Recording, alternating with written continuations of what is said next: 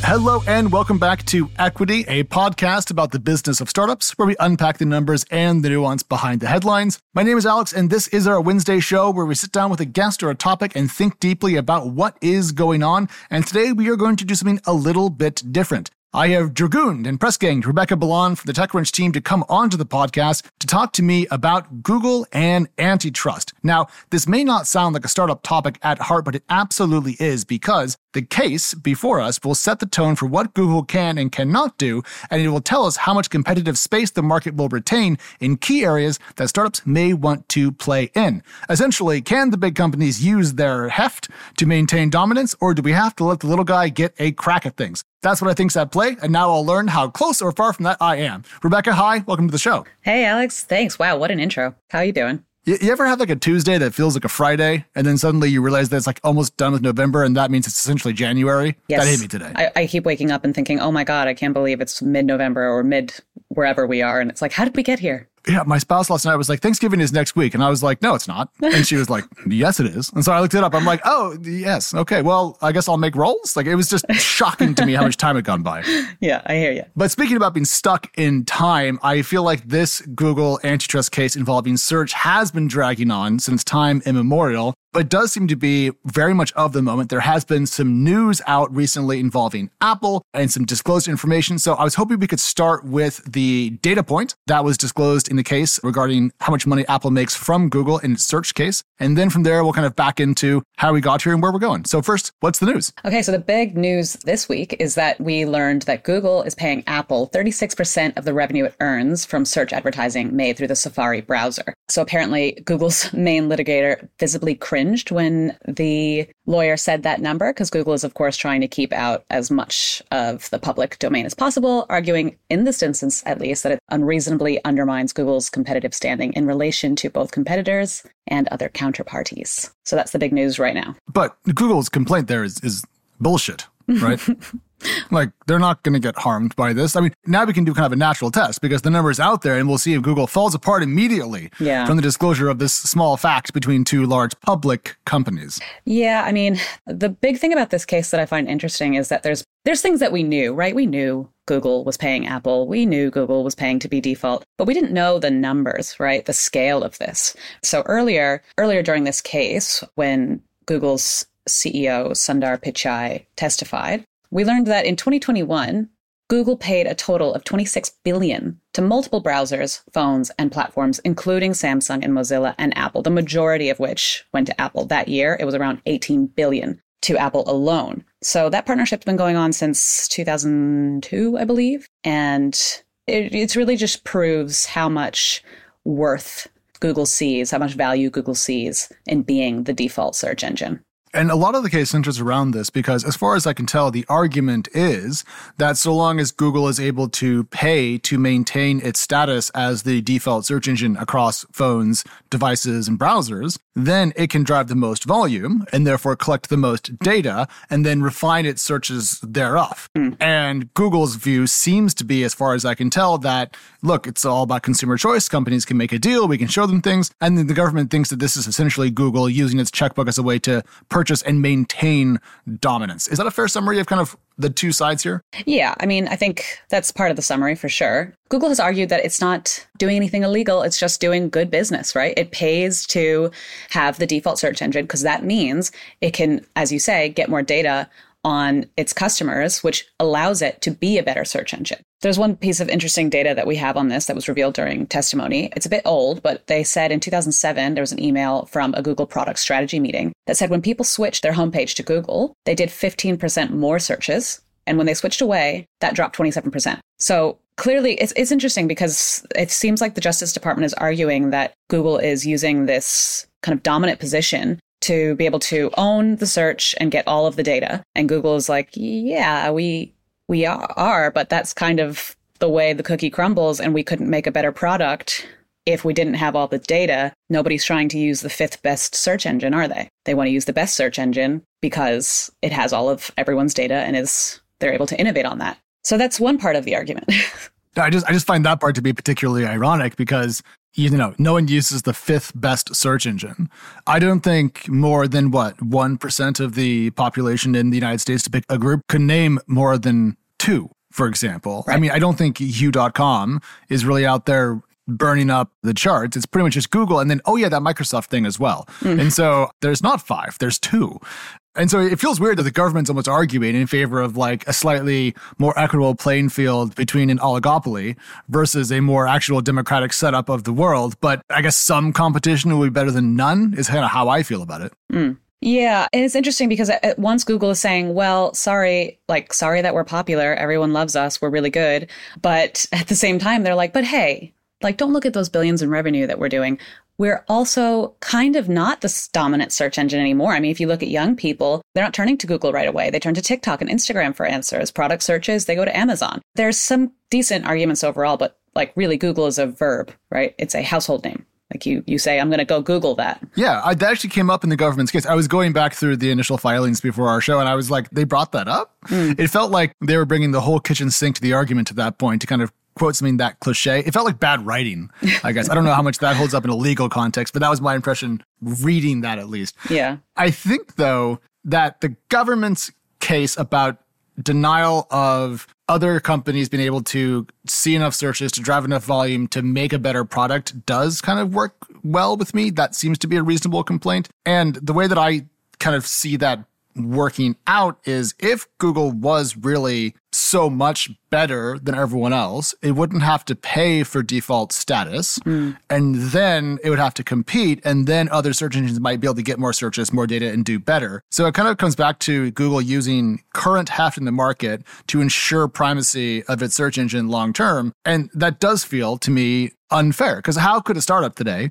compete? I don't see how they could possibly take on these companies. No, I can't imagine a startup competing. But yeah, I mean, that's one of the Justice Department's arguments, right? They talk about how Google has essentially rested on its laurels and not improved its product. So it's weird. They're both arguing two sides of the same coin. Google will say, well, we have all this data that makes us more innovative. We update Chrome every 6 weeks. I don't know what Bing does, but it's probably not that fast. But then the government is saying, actually, you're not really innovating that much, and you require the only time that you've been pushed to innovate has been when you've gotten competition. Like you're getting sluggish. So, there was pressure from OpenAI and ChatGPT that lit a fire on Google to get on the AI thing. Now they have Bard. They're integrating into Google Assist and Workspace. But would they have gone on this route if they didn't have competition? The answer is maybe not. There were developers and researchers, like AI developers and researchers, who were leaving Google because they didn't feel like they were getting pushed enough to work on new product. Similarly, the Justice Department brought up a 2019 EU antitrust case or fine against the company that spurred Google to be more competitive in France and Germany. They had this whole go big in Europe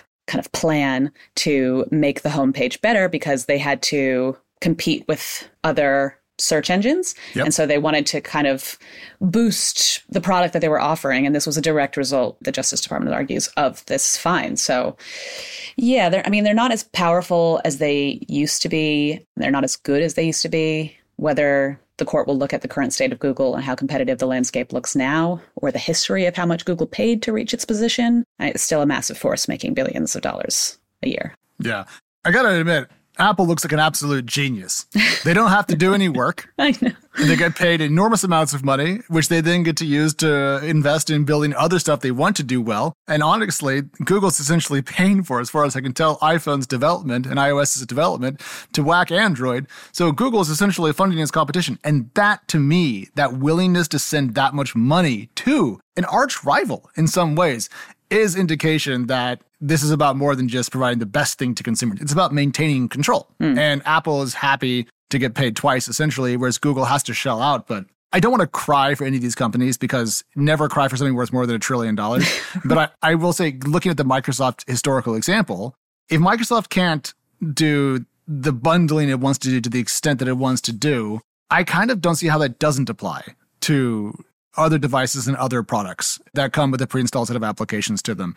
But at the same time, I don't want it to be set up in such a way that anyone who builds a platform can't provide services on that platform. Like, what are we going to say? Having a calculator in iOS is anti-competitive against calculator apps? That seems too much. So I don't know where to draw the line other than to say that it does seem that Google is not exactly competing on a level playing field, but I don't want to make it so hard to compete that no one can. Does that make sense? I've been thinking this through a lot in the last 24 hours. Yeah, it's interesting that you talk about bundling, right? Because Google, they have a deal with all smartphone manufacturers that use Android OS, like Samsung, Oppo, I think Huawei, right? Like there's a ton. And their deal is to preload a bundle of, I think it was 11 Google apps on the device, so including Search, Chrome, Play. There are also some revenue share agreements with the smartphone makers and wireless carriers like Verizon, right, AT&T, that require them to set Google Search and Chrome web browser as default. So again, it's not really a fair playing field when Google, on one side, owns Android operating system, and thus its search and all of its products are kind of already on those phones. And then the other side, it's like if you're not using Android, you're using an Apple, and you're not exactly pre-installed on Apple. In fact, I believe that Google did try to get the Google app pre-installed on Apple iPhones, and they were like, yeah, nah. Yeah, we're not going to give you that. We're going to use your search products buried inside of our browser, but we're not going to give you that much brand mind share. Yeah, and Google had to promise not to promote Chrome on Safari as well. Sounds kind of like a sweetheart deal between two companies to lock up competition in a key part of the digital world. I mean, I'm not a lawyer, Alex. Just thinking out loud. But, so it'll come down to the judge. Yeah. I want to get to the startup angle in this because I think it's incredibly important for all the founders out there. But before we do, a very, very short break. To me, I'm always torn between letting companies do what they want and trying to have a reasonable amount of regulation to prevent monopoly. But there's a big startup angle to this because when I think about these major agreements between large tech companies, I view it as companies that have enough gravity in the market to bend the universe to their will, defending themselves and creating bigger and deeper moats around them and their existing cash flows, making them harder for startups to attack. And so if I was just having my startup hat on, I think I would want Google to get slapped on the wrist for doing this and to force companies to be a bit more open in a competitive sense, and then therefore better crack open a door for a upstart company to build a search engine that may do better or at least take away some market share from Google. But right now, with defaults and big payments, it just seems impossible for that to happen. And so I guess, if you're a VC or a founder, maybe you should take the Department of Justice's side here and say, hey, you guys are too big and too powerful, and you need to step back and stop cheating with money. Yeah, I can't. It's really hard for me to imagine a new startup with a new search engine. Well, I guess ChatGPT's kind of. Neva tried. Yeah, it's hard. I mean, if we look at the Microsoft deal, right, that happened in the 90s, what ended up happening from that? So Microsoft lost a similar case in the 1990s. They were required to change their behavior, share its APIs with third-party developers. They were banned from making anti-competitive and exclusive deals with computer manufacturers. Similarly, we might see that Google have a similar outcome to that, but they might also end up having to turn over all or most of their data that they've collected to other search engines so those can improve their products and attract more users. That would be really compelling because the data is the big thing, right? We have everything on Google, right? Your pictures, your notes, your Google Docs, you trust them with all the things, right? Sometimes I can't even think about how much data Google has on me. So if they had to turn over all of that, then I can see others having a competitive advantage. Well, but on the data front, we're not talking about handing over your actual Google documents, but maybe your search history as a way to provide information that other companies could train their own search engines against, right? Yes. Yeah. Okay. That makes more sense. I'm stop reading my email. There was a whole campaign about that. Scroogled. Yeah. It's just that, people trust. I guess the point I'm making there is that people not trust, but they seem to want to go to one place for all the things. So another search engine would have to probably do a really, really good job to get you to be like, okay, well, I'm not going to use Google for everything. I'm going to use Bing for this and Google for that, That's why the Amazon point you made earlier actually doesn't fly with me. Because when I first heard that, I'm like, that's actually pretty compelling. People do product searches on Amazon. Therefore, it's a search engine. Ergo, Google has competition. But I don't, actually. What I do is I go to Amazon to buy something off of Amazon's e-commerce delivery system. And I do search there, but it's a search inside of Walmart's app versus a search engine. It's not quite the same thing. It's not as open. There are different rules, and it's quite a lot of it's ad-based to the degree it's not really a search product. It's more of an advertising product. So I don't think it actually fits in that mold. But back to the Microsoft case. There's a historical irony I just realized. The Microsoft antitrust case in the 90s involved the bundling of Internet Explorer, right? Which then afterwards, Microsoft had to make it easier to build other browsers. And then it lost to Chrome, which came from Google and did very well on Windows originally, which helped grow Google's search share. And now Google's using Chrome to defend its search share and trying to argue that its default status across different things is actually okay, even though Microsoft getting in trouble for the same thing back in the day is what opened the door for some of that to happen. So it turns out every single company really does become the villain in the end. Once they have enough to defend, they'll just throw their ethics in the corner and say, fuck you, it's our money. Yeah, well, it's funny you say that because, there was, during some of the testimony, it came out that, when around 2005, when Microsoft's Internet Explorer was the default search engine, back then, Google's legal chief sent Microsoft an angry letter saying that making Internet Explorer the default was anti-competitive. And it's funny that this letter, it's almost like it establishes the hypocrisy of Google today, right? The letter declared that problems with default settings are made worse by how changes to defaults are handled and that most end users do not change defaults. And these are exactly the arguments that other search engines are making against Google being anti-competitive with, by making deals with Apple and other companies. The difference, though, between 2000 whatever and 2023 is that Google's worth about 200 times as much and therefore has entirely put on its Steve Ballmer hat. Yeah. It's just funny to me. I've been around tech long enough now to have seen a couple of cycles. And this is what always happens. The company with a really firm ethical position and a great product eventually ends up sucking all the consumer surplus out of it and then essentially going out into the market to rent seek to maintain dominance. And then they try to pretend like they're out there helping the little guy, when in reality, they're just trying to execute more share buybacks and boost their dividend. Tech loses its startup-y charm once companies become incumbents to the point at which they're almost monopolies, or in the case of the DOJ's view, actually are de facto monopolies in the world. And I want to put on my new argument in this case to you, Rebecca. We talked about OpenAI and how ChatGPT has shaken up search a little bit. Bing puts out its chat feature using OpenAI technology. Everyone gets really excited about it. Google starts breaking out search generative experience. Satya Nadella says, we made Google dance. And then it seemed to have fizzled away and Bing didn't actually manage to grow that much, even though it had a technology lead on Google there for a little bit.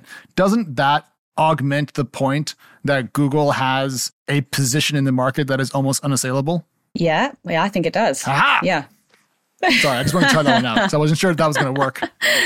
Yeah, gosh. Yeah, it's complicated. Very. I think Satya Nadella also argued during his testimony that as we look forward into the future of AI development and natural language processing, that while, OpenAI is doing really well right now, Google, because it has, again, all of the data, is going to have an unfair advantage in future industries as well as current industries. Data having a cumulative impact as a way to almost train. Well, I mean, if you think about AI models in general, people discuss how having more data is effectively a way to make better tech. So I can see that. But at the same time, I don't want a company that does well to not be able to keep doing better. I don't want to penalize success.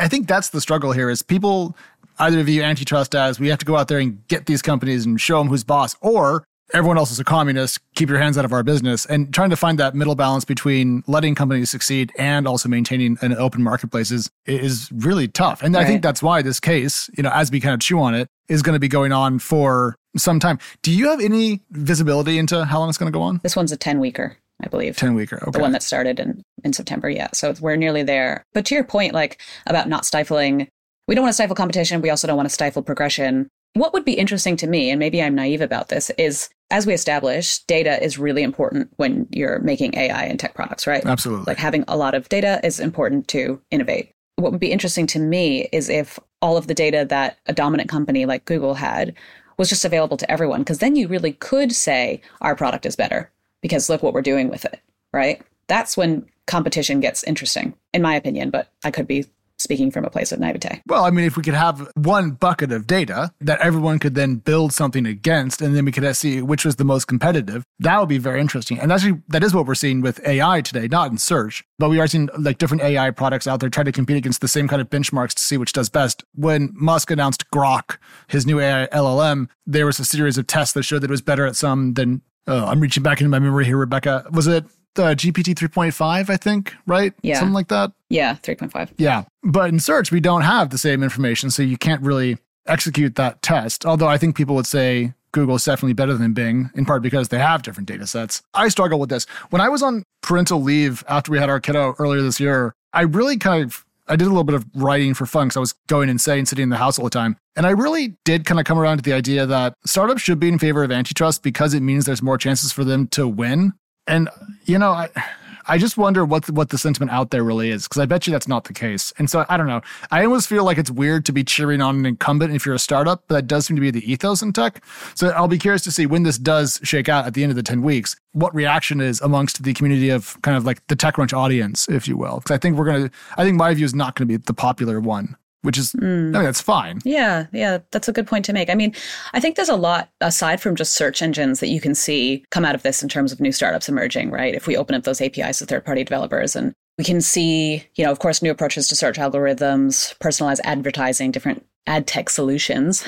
But I would be curious to see what other parts of Google's business open up, right? Like cloud tech, hosting, storage, data management, developing alternative mobile operating systems, new solutions to existing platforms. Like there's a whole world out there. You're getting me all giddy at the idea of having actually these big tech companies broken up into little pieces that compete. But given that we just let Microsoft buy Activision Blizzard, I don't think we're really moving in that direction. In fact, it seems like antitrust in the US is occasionally going, maybe not. Oh, just kidding. Okay, fine. Go for it. Do what you want.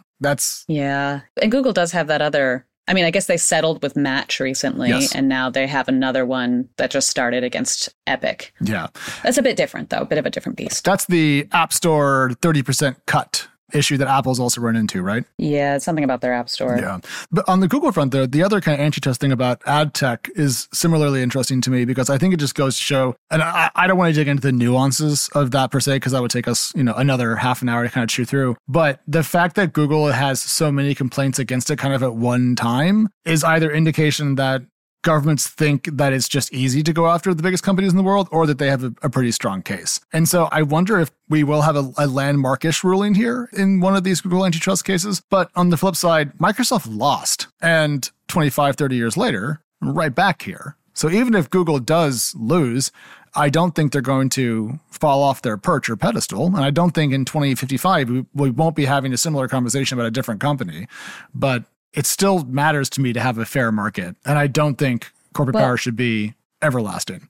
Yeah. I mean, I think these things kind of happen in swells, right? And then you need to consistently, every few years, kind of clean house and check the balance of power and everything. But, the outcome could, I don't know how much of a super long-term effect it could have to the point that you just made, but there are other cases going on right now that if this case doesn't go well for Google, then it could have ripple effects to other big tech cases, right? The FTC sued Amazon in September for using anti-competitive and unfair strategies to illegally maintain its monopoly power. The DOJ is investigating Apple over, again, the third-party apps on its devices, whether it unfairly favors its own products.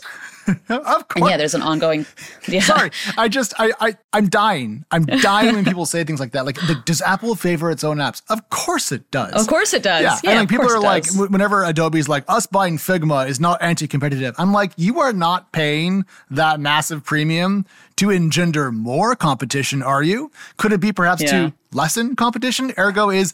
See, you have to just say obvious things that may not hold up in court, even if they're true. But like, of course Apple favors itself. Of course. Yes. Of course. But that's the problem, right? So does that harm, by favoring its own products, does it harm competition and thus harm the consumer? That's what the DOJ is trying to prove here, that there is harm from that. And then Google needs to prove, maybe we are doing that, but the harm is worth it. The juice is worth the squeeze because we are providing a better product. There are some markets where if you provide an e-commerce platform, you can't sell on it. You have to pick either platform or participant. And I think until we clarify that in the US market where these cases are that we're talking about, I think we're going to be constantly in this muddle. And corporations are pretty good at holding on to power once they get it at a certain scale. Yeah.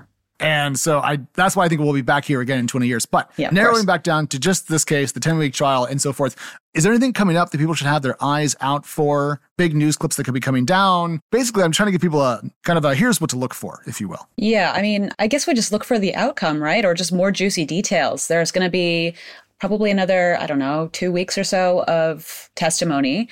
So the judge of this case, Judge Amit Mehta, he is definitely pushing for a lot of information to join the public domain. For example, we saw the other day some of the most lucrative search terms from 2018 that came out, which was really, really fascinating. 20 most lucrative search terms. A lot of them were iPhone related because the iPhone 8 had come out that day. Or I guess it was a week's worth of data, I think. Yeah, I think we'll continue to see some more pretty surprising, nothing that we didn't already know, but just kind of wow, that's how much.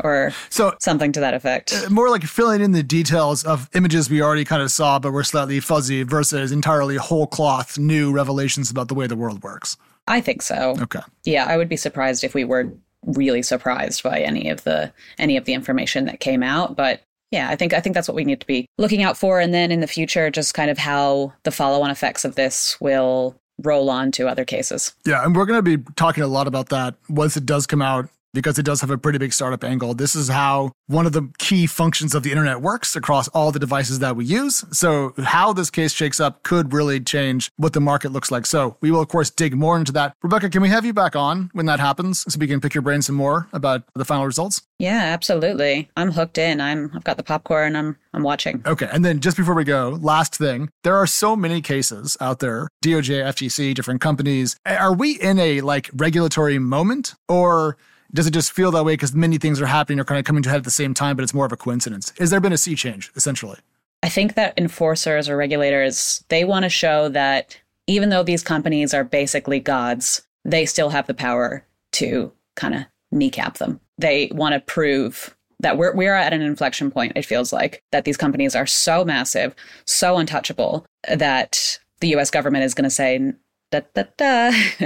we want to show that we are the ones who still have the power. The government still has the power to regulate you. And I think that's an important kind of check and balance that we need to, encourage in the U.S. If these companies get any bigger, they're going to be nation states unto themselves. So yeah, well, I'm sure certain people who won't be named, who own a lot of things, would really like that. Yeah, there's what's the word for it? That's what New Zealand's for. Yeah, right. The sovereign individual. Well, you know what? Have you heard of this? It's horrifying. I have, in different contexts, but I'll tell you this. I had my libertarian phase when I was 15, and I thought I was invincible and the god king of the world. And then I discovered caring for others, and I moved on from being so solipsistic. Yeah, that's good. That's a good character redemption arc. No, I think everyone should have a libertarian phase. I think it's good to think about yourself as an individual actor. I just think it's also good to realize then that you're not. Yes. Yeah, we all work in the same system. Yeah. But, Rebecca, we'll leave it there. Thank you so much. We'll have you back on when this case wraps up, and probably again and again in the future, because there's nothing I love least than reading lots and lots of government legal cases. So we're going to make you do it and have you explain it. Thank you very much. Happy to help. Thank you so much for having me. And if folks want to find you online, what is your X or LinkedIn, whatever you prefer? Yeah, X is at Rebecca Ballan, pretty standard. And that's, Bellan, in case you wanted to find her there. Yes, sir. That's me. All right. Thank you very much. We'll talk to you soon. Thank you. A big thanks to Rebecca for her time. If you need even more equity between now and the next time we land in your favorite podcast app, we are Equity Pod on both X and Twitter. And in the meantime, we'll talk to you soon. Goodbye.